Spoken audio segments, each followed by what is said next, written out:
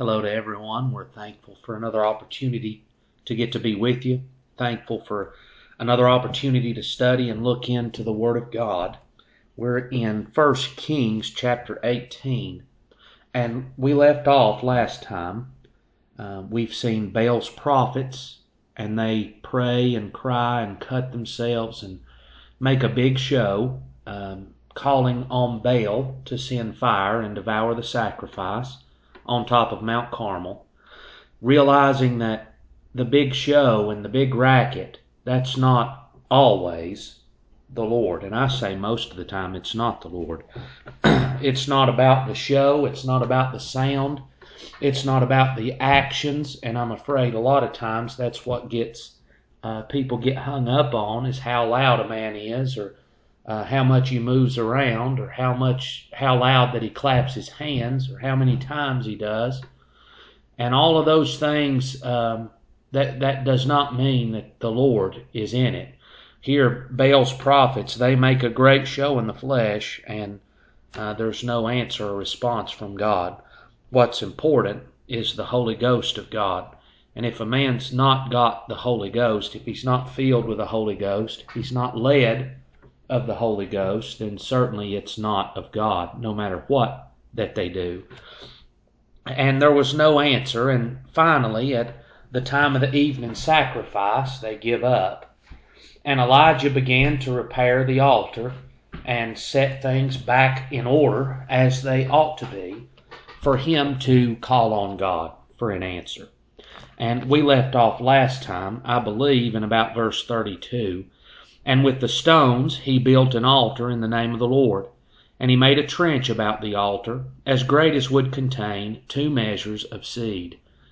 And he put the wood in order, and cut the bullock in pieces, and laid him on the wood, and said, Fill 4 barrels with water, and pour it on the burnt sacrifice, and on the wood. So Elijah has repaired the altar, and now he begins to lay the wood in order. And I find it interesting, the word that's used there, the order of the wood. And certainly God has an order and a way that he intends for all things to be done. In Leviticus, they were laying out the tabernacle and the way that the tabernacle was going to be set up. And there was to be a table of shewbread in the tabernacle. And this is what the Bible says. This is Leviticus 24, verse number 5. Thou shalt take fine flour, and bake 12 cakes thereof, and 2 tenth deals shall be 1 cake. Thou shalt set them in 2 rows, 6 on a row, upon the pure table before the Lord. And thou shalt put pure frankincense upon each row, that it may be on the bread for a memorial, even an offering made by fire unto the Lord. Every Sabbath he shall set it in order before the Lord continually, being taken from the children of Israel by an everlasting covenant. And it shall be Aaron's and his sons. They shall eat it in the holy place, for it is most holy unto him of the offerings of the Lord, made by fire by a perpetual statute. So in Leviticus, in the layout of the tabernacle, there was certainly a layout that God intended for the tabernacle to be set up just like this. And it got down to the finest details of the table of shewbread. It's going to have 12 cakes of bread on it, and God has a specific order that he wants the bread to be put on the table, and the priests are to lay it in order each time. And here, Elijah's preparing a sacrifice to offer unto God, and he's laying the wood. He's not just throwing the wood, but he's laying it in order on the altar so that this sacrifice could be acceptable to the Lord. And he says this in 1 Corinthians chapter number 14, verse number 30. 1 Corinthians 14, verse number 30. And if anything be revealed to another that sitteth by, let the first hold his peace. For ye may all prophesy one by one, that all may learn, and all may be comforted. And the spirits of the prophets are subject to the prophets. For God is not the author of confusion, but of peace, as in all churches of the saints.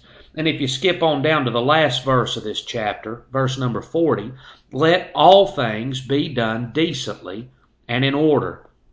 So Paul here, the Holy Ghost, through Paul, is laying out the doctrine of how the church should operate in service. And God, not the author of confusion, is not going to lead a service to be a mess and a racket that nothing's truly understandable. And, you know, many of us are sheltered in our church. We're blessed to be in a place where things are decent and in order. But if you've ever done any traveling, you've probably seen services like this. When the preacher's trying to preach, when the teacher's trying to teach, and you've continually got a loud racket going on through the church house of amen and hollering and shouting, and it's to the place that what's going on is distracting and taking away from the preaching. It's distracting and taking away from the teaching or the testimony, and it's a confusion. Well, God is not the author of confusion. God has an order for His service to be. And if you're going to testify, then everybody else ought to be quiet as you testify so that everybody in the house can hear and everybody can learn. When the preacher's preaching, everybody in the house ought to be quiet so that everybody can hear and everybody can learn. All things be done decently and in order. And the reason for this is so that all can learn, so that it's not a confusion, so that there's not so much going on that it's distracting to others, but that it might be led of God and that everyone might profit from what's going on in the service. We certainly need the Lord's help in our service.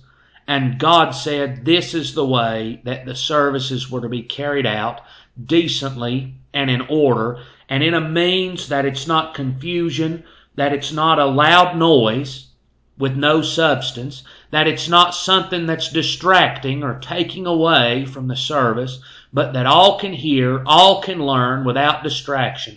What a shame it would be for preaching to be going on, and what I'm doing is taking somebody's attention off the preacher, off the gospel, and putting it on me. I'm afraid that a lot of times that's what people want is attention, recognition, others to look at them. But that's not the way that God set up the service. All things are to be done decently and in order. And again, now, I'm not saying that you shouldn't testify. I'm not saying that you can't say amen. But we ought to be careful as to what we do and what we say in the service. And when we testify, we ought to testify decently and in order and under the leadership of the Spirit. And it ought to be in a means that we're not distracting from the service and from the worship of Almighty God. Elijah here, he's laying the wood in order and cuts the bullock in pieces and laid him on the wood. None of this is done haphazard. There's great care being took by Elijah here to set things in order as it ought to be laid. The wood, laid in order. The bullock, he's not just tossing it on there any old way. He's cutting it up and he's laying it out in order before the Lord. That the Lord might accept that. And you know, we desire and we want the Lord to accept our worship and approve it by the Spirit of God. Well, we're going to have to do things God's way if God is going to accept it. So he's laying the bullock on the wood and said, fill 4 barrels with water. So I don't know, I have no idea how large that these barrels were. We know that the trench was significant. It was enough to hold 2 measures of seed. And I'm sorry, I don't know how much that is either. But we know that these 4 barrels are filled with water. And you know, we say, well, it was a time of great drought. Well, the sea was reasonably close to Mount Carmel. That may have been where they went. There may have been a spring there that still had some water. I'm not sure where the water came from, but there was water nearby somewhere. And they draw the water out, and they pour 4 barrels on the wood, the Bible says, pour it on the burnt sacrifice and on the wood. And he said, do it the second time. And they did it the second time. And he said, do it the third time. And they did it the third time. So again, if you look back, this altar was built with 12 stones. And that was a type and shadow of the nation of Israel, the tribes of Jacob, that God had blessed and gave promise of a Messiah to come through the lineage of Jacob. So there was a picture and a type and a shadow. Though the kingdom was divided, yet all of Israel still belonged to God. And that was the picture and shadow of the 12 stones. Well, here, there's going to be 12 full barrels of water poured upon this sacrifice. And so that the wood is going to be wet, the sacrifice is going to be wet, and the trench around the altar, the Bible says the water ran round about the altar and filled the trench also with water. So that all of this is going to be wet, the trench is going to be filled. So you talk about making things impossible, and we talked about this last time as Elijah dug these trenches that were made and intended to hold water. In John chapter 9, verse number 30, this is what the Bible says. The man answered and said unto them, Why, herein is a marvelous thing, that ye know not from whence he is, and yet he hath opened mine eyes. Now we know that God heareth not sinners, but if any man be a worshipper of God, and doeth his will, him he heareth. Since the world began, it is not heard that any man opened the eyes of one that was born blind. If this man were not of God, he could do nothing. So I think you can see how these two scriptures align together now. Elijah, by having 12 barrels of water poured on the wood, on the sacrifice, and in the trench round about the altar, he's taking away any excuse that the prophets of Baal could have. And we know the nature of man. They said of Jesus when he was here, they couldn't deny the miracles. They couldn't deny that he was casting out devils. They couldn't deny that as this man that was born blind here in John chapter 9 had received his sight. His parents testified that we know he was born blind and he's been blind his whole life, but we don't know how he sees. They couldn't deny that the man could see now by the miracle of God. But they said, why, he's working and he's casting out devils and he's working these miracles by the power of Beelzebub. They had to have an excuse there that was in place that they could place and explain away the work of the Lord Jesus to try to discount him and cast him to the side. Well, Elijah here is taking away any place that the prophets of Baal have of accusing or saying that he done it by some underhanded means. Elijah was clear that there was to be no fire put under the altar.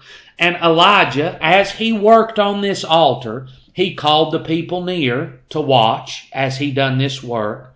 He put it together and they didn't see any fire that Elijah had put there. But just to take it a little farther, because, still the prophets of Baal could say, well, he done this and you didn't see him do it.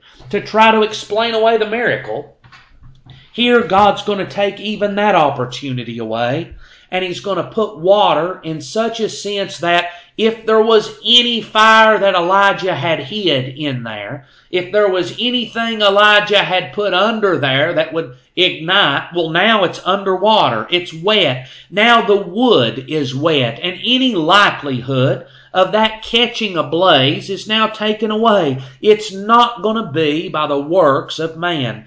The Lord Jesus here's a man born blind, that the Lord gives him his sight, a miracle that to this point and place had never happened before in the history of the world. And the man says, look, he has to be of God. For him to be able to work such a miracle, this has to be the hand of God that has accomplished it. Well, there is where Elijah is bringing man to. He's bringing him to a place that without question, this must be God that's going to burn and answer the call and the prayer of Elijah.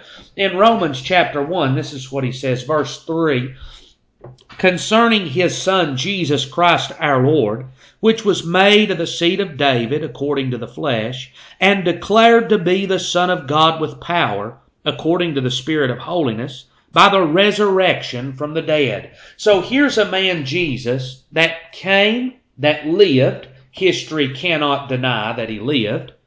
And that he died. He was crucified and died and gave his life. History cannot deny that he died. They know he died. They know they buried him. They know the account of the Bible from his birth and the time of his birth until his death and laying in the tomb. We know that that account is accurate. History bears record with that. But the account of the Word of God says that the Lord Jesus raised from the dead, that his resurrection from the dead declared him to be as the Son of God, not by word of mouth, not by bold claims of his apostles, but the power of God. God is the only one that's able to bring a man that not only died, but that died such a brutal death, that's heart was pierced with a spear. God, the only means that's able to raise a man in that condition out of the dead. He was declared to be the Son of God.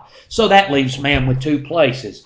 Either he arose and he is the Son of God, or the account of the Bible is false and he was not the Son of God and he did not resurrect. You can't have it in the middle. If he resurrected, then how can you claim that he's anything other than the Son of God? There is no other claim. He proved it beyond any question and beyond any reasonable doubt. And that's what's required in our courtrooms today. Well, he proved it beyond any reasonable doubt by the miracles that he wrought and by his resurrection from the dead that he was indeed the Son of God, and he was declared that with power by his resurrection. And you know, we could go over again. I feel like we have several times lately the eyewitness accounts that we have in the Bible. In Corinthians, 1 Corinthians chapter 15, Paul said he was seen of above 500 at one time, many of whom are alive today. Well, I realize they're not now. But Paul's writing that to a church, to a people alive at that time. And he's saying, you can go find these people. You can talk to them, and they'll tell you what they saw. Eyewitnesses. Peter says he was an eyewitness. John says we seen him. We handled him. We loved him. The word of life. So he was the Son of God, and he was declared to be that with power when he resurrected from the dead.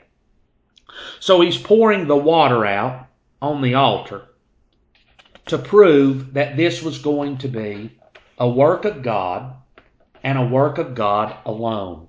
So now, back in Kings, 1 Kings 18, we'll read 36.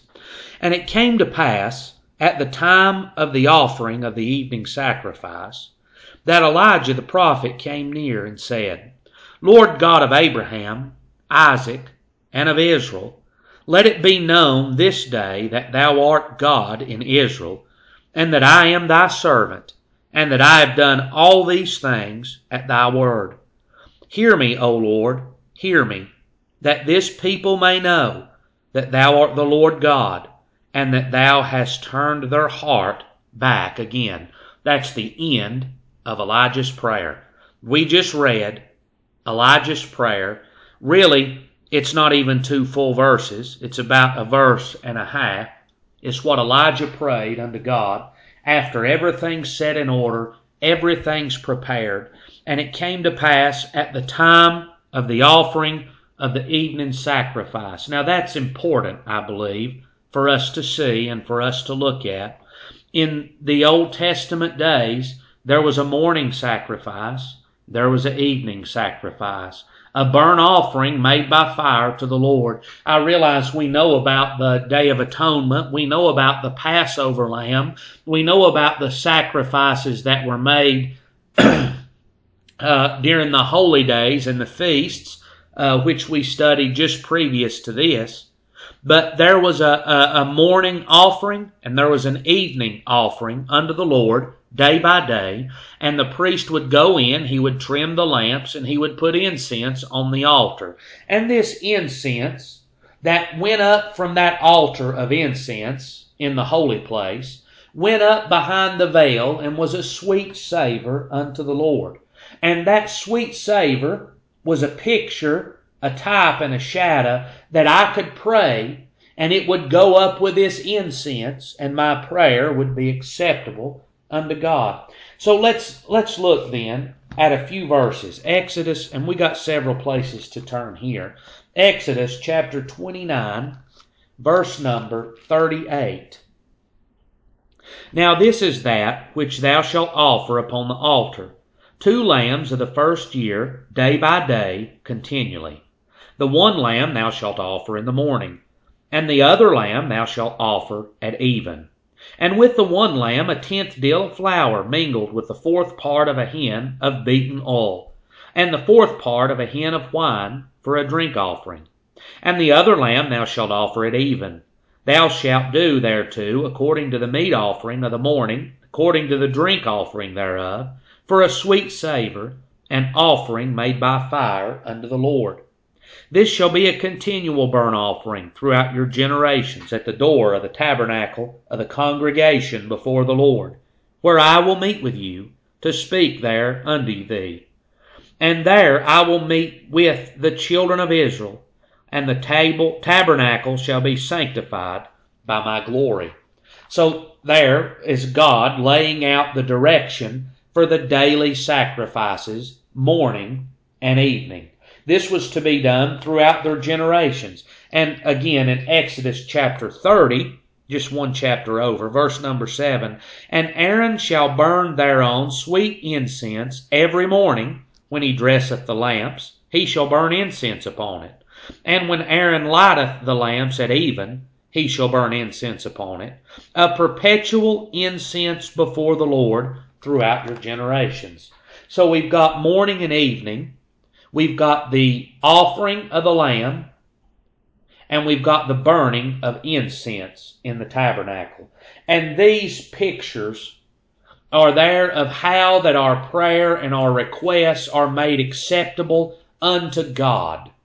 That sinners, shortcomers, that people that have failed the Word and the law of God, that they could get down and pray and their prayer be acceptable. Well, it's not acceptable by their works because they've sinned, but it is acceptable through the work of the Lord Jesus Christ, and that's the only way that our prayers are heard. So we can look in a few places also at how this ties in. In Ezra chapter 9, verse number 4, the Bible says, Then were assembled unto me every one that trembled at the words of the God of Israel, because of the transgression of those that had been carried away. And I sat astonished until the evening sacrifice. And at the evening sacrifice I arose up from my heaviness, having rent my garment and my mantle. I fell upon my knees and spread out my hands unto the Lord God. So here's Ezra. He's in a place of great heaviness with all of those that also are in great heaviness for the sin and trespass against the Lord. And he waits until the time of the evening sacrifice to get down on his knees and pray unto God, realizing that without the shedding of blood, he cannot have his prayer heard. His prayer's not going to be acceptable unto God without a sacrifice and without the incense. In Psalm 141, verse number 1, Lord, I cry unto thee. Make haste unto me. Give ear unto my voice when I cry unto thee. Let my prayer be set forth before thee as incense, and the lifting up of my hands as the evening sacrifice. So this time of the evening sacrifice, here David is praying unto God, and he says, let my prayer be acceptable like the incense. Let my hands lifted up as the evening sacrifice. God, accept my prayer just like you do these works. They go together. This incense and evening sacrifice and prayer, they all go together, and there I am acceptable unto God. Ezra's prayer is going to be acceptable unto God. David's prayer is going to be acceptable unto God because there's been the shedding of blood and the burning of a sacrifice and the burning of this sweet-smelling incense going up before the Lord. All of this will allow my prayer to be heard and accepted before the Lord. And we've got more. I believe here may be the best example of it. In Luke chapter number 1 and verse number 8. And it came to pass that while he executed the priest's office before God in the order of his course. So now this was Zacharias, the father of John the Baptist. Remember, he was in the priesthood, and he's here executing his office. Of the priest's office. According to the custom of the priest's office, his lot was to burn incense when he went into the temple of the Lord. And the whole multitude of the people were praying without at the time of incense. So that the time of the incense being burnt on the altar of incense and the time of prayer being synonymous. They couldn't pray as they pleased at any time. But when this incense is going up, I can be heard. My prayer can be accepted through this incense. The smell of this incense overcomes the odor of my sin, and my prayer is accepted through the offering of this incense. Well, that's the same picture that we have of our prayer today. That we and our prayer and our cry unto the Lord, now it's not an evening sacrifice and it's not a burning of incense, but it's through the offering of the body of the Lord Jesus Christ and through the Spirit of the Holy God that our prayer is acceptable unto the Lord. So our means of acceptance unto God is the offering of the Lord Jesus Christ. The incense, the sacrifice, that was offered at a time of prayer, that the prayers of the people would be accepted. And we pray in the name of the Lord Jesus Christ so that our prayer might be accepted unto God. And it's only through His offering and through His sacrifice that we can pray. In Hebrews 10, verse number 19, having therefore, brethren, boldness to enter into the holiest by the blood of Jesus, by a new and living way which He hath consecrated for us through the veil, that is to say, His flesh. And having an high priest over the house of God, let us draw near with a true heart and full assurance of faith, having our hearts sprinkled from an evil conscience and our bodies washed with pure water. This sacrifice of Jesus, the recently slaughtered and resurrected way of the Lord Jesus Christ, we have a means and an access unto God that our prayers can be accepted through Him. Thank God for a means to be accepted and to be heard. So this is Elijah as he's praying at the time of the evening sacrifice, a time when prayer was wont to be made, a time that prayer would be heard by the sacrifice of God. And Elijah, being the great prophet that he was, still is praying at the time of the evening sacrifice. They still had to access God through the mercy of the shedding of blood and the offering of incense. Moses had to have a sacrifice. David had to have a sacrifice. Noah had to have a sacrifice. There's been no access to God outside of the shedding of blood, and there'll be none today. There is no access to God today but through the Lord Jesus Christ. And remember this, there's no more offering for sin. There's no more sacrifice to be given. The Lord Jesus, once and for all, offered Himself that we could have access to God, that we could come to God boldly, knowing that God will hear us, and we can have a good conscience and full assurance of faith that through the sacrifice of the Lord Jesus, our prayers can be acceptable unto God. So Elijah now, he starts his prayer, Lord God of Abraham, Isaac, and of Israel. So Israel being Jacob after his name change. We know in Matthew chapter 6, the Lord Jesus here is teaching his disciples to pray, and what we call the Lord's Prayer.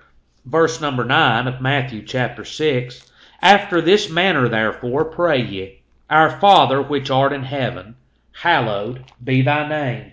So the first part of Elijah's prayer is recognizing who this God is and what his authority is and what his place is.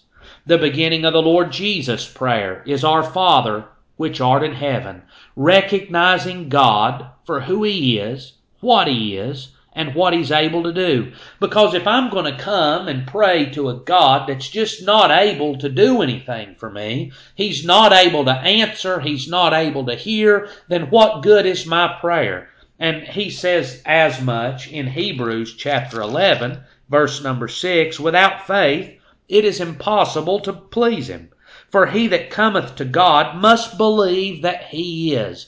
Elijah is coming unto God and addressing him as the God that set all these things in motion, the God that called Abraham out of his home country, the God that chose Isaac to be the one to bear the name and the seed, the one that changed Israel and gave him 12 tribes and brought him out of Egypt. He's praying unto the God of heaven and earth, and this is not some generic God. He's not praying to God, in air quotes again.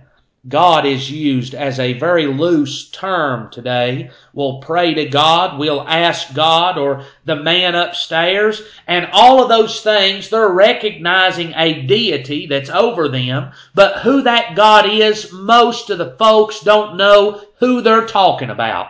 Elijah knows who he's praying to, and he addresses his prayer to the God that's in the throne of heaven, the God that's ruling and reigning over all things, the God that is the God of Abraham and Isaac and Jacob.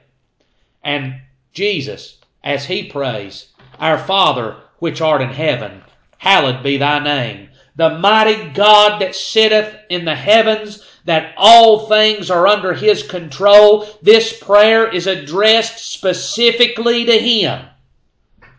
And if we don't come to him, if we don't believe that he is, and that he is a rewarder of them that diligently seek him, then what are we even doing praying? No, there's a God in heaven. He is one Lord. He is the only Lord. And he is the only place that prayer can be directed and there be an answer. Elijah knew who he was praying to. And if you'll listen and perk up your ears and hear what people really say, very few know who they're addressing their prayer to. They don't know God, and they don't receive an answer. And he says this, Let it be known this day that thou art God in Israel, and that I am thy servant. So he's praying for this, that there might be a revelation to the people of who God truly is. Remember, this is a people that's halt between two opinions. They're crippled between two thoughts, two opinions. They don't know who God really is, whether it's Baal and the God of the grove, or whether it's the God of Israel and the God that they worship in the temple down at Jerusalem. They don't know. Elijah's praying, God, reveal who you are to these people. I believe that would be an effective prayer that we could pray today. God, would you reveal who you are unto the people that's at the church house? Reveal who you are unto the family that's round about me. Reveal who you truly are unto my friends and co-workers and those around me. Use me to reveal yourself and your power unto them. in Ezekiel chapter 36, we've got a great prophecy, and this is some of my favorite scripture. I know I reference this scripture a lot, but truly a beautiful scripture and a wonderful prophecy of the salvation of the Lord Jesus Christ that was yet to come. And he says in Ezekiel 36, verse 21, "But I had pity for mine holy name, which the house of Israel had profaned among the heathen, whither they went. Therefore say unto the house of Israel, Thus saith the Lord God, I do not this for your sakes, O house of Israel, but for mine holy name's sake, which ye have profaned among the heathen, whither ye went." So what had they done? Well, here's the nation of Israel that's bearing the name of the God of Abraham, Isaac, and Jacob, yet they fell into sin, they fell into rebellion, they fell into idolatry. And the honest to God truth is, they've got this knowledge, they've got this understanding. What they deserve is to be destroyed. You know, that's what we deserved as well. We had rebelled against God. We had rebelled against what we knew to be right. We had done that was contrary to God's word, and we had done it willingly and knowingly. We deserved nothing but destruction, death, and damnation from the hand of God. But you know, the Lord, for His name's sake and for His glory, He saved us. Well, the Lord's letting it be known here in Ezekiel, it's not because you've done some great work and that's why I'm saving you. It's not because you're some high holy person and that's why I'm calling you. It's not because you're smarter or you're wiser or you're greater than anybody else on earth that I'm calling to you. It's that my name that you have sanctified and run down amongst the world, amongst your family, amongst your friends, amongst all those people you know, it's that my name might get the glory that I'm worthy of. God's concerned about His name and His reputation, and He will not let His name be profaned forever. Why was Elijah praying? That the name of God would be exalted above Baal, and that the people that's here, that the nation of Israel, those northern 10 tribes, might know without question who God truly is. There is the nature of this prayer. That's Elijah's desire. And now there's another piece of that as well. Let it be known this day that thou art God in Israel, and that I am thy servant, and that I have done all these things at thy word. Now Elijah had been directed by God through all of this, and Elijah was most likely at this time the most hated man in Israel of the king and of Jezebel and of the king's people, of the king's house, and no doubt by a majority of the Israelites that had suffered so much through this drought. Elijah received all of the blame. Elijah received all of the anger. Elijah received the wrath because of it. But Elijah says this, God, prove who you are, and let it be known that I've just been doing what you've told me. I didn't want to see people suffer. I didn't want their animals to starve. I didn't want the land to be ravaged by drought and by famine. I've just been doing and following as you would command me to do. Let it be known that I've been following you this whole time. So, Jesus, in John chapter 11, Jesus says these words, verse 41. Then they took away the stone from the place where the dead was laid, and Jesus lifted up his eyes and said, Father, I thank thee that thou hast heard me. And I knew that thou hearest me always. But because of the people which stand by, I said it, that they may believe that thou hast sent me.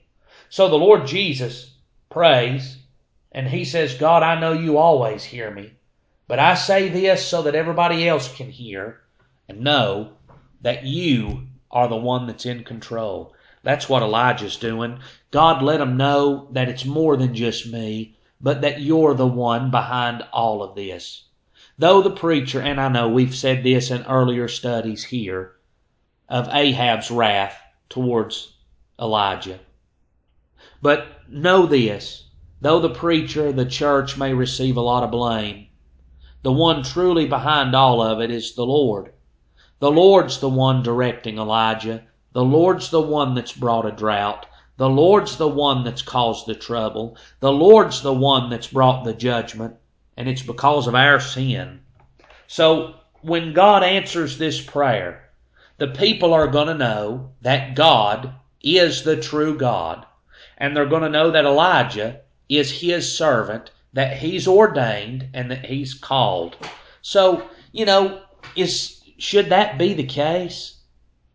Well, if I say that I'm a preacher, and how easy is that to do? How easy is it for anybody to stand up and say, well, I've been called to preach? Well, that's well and good.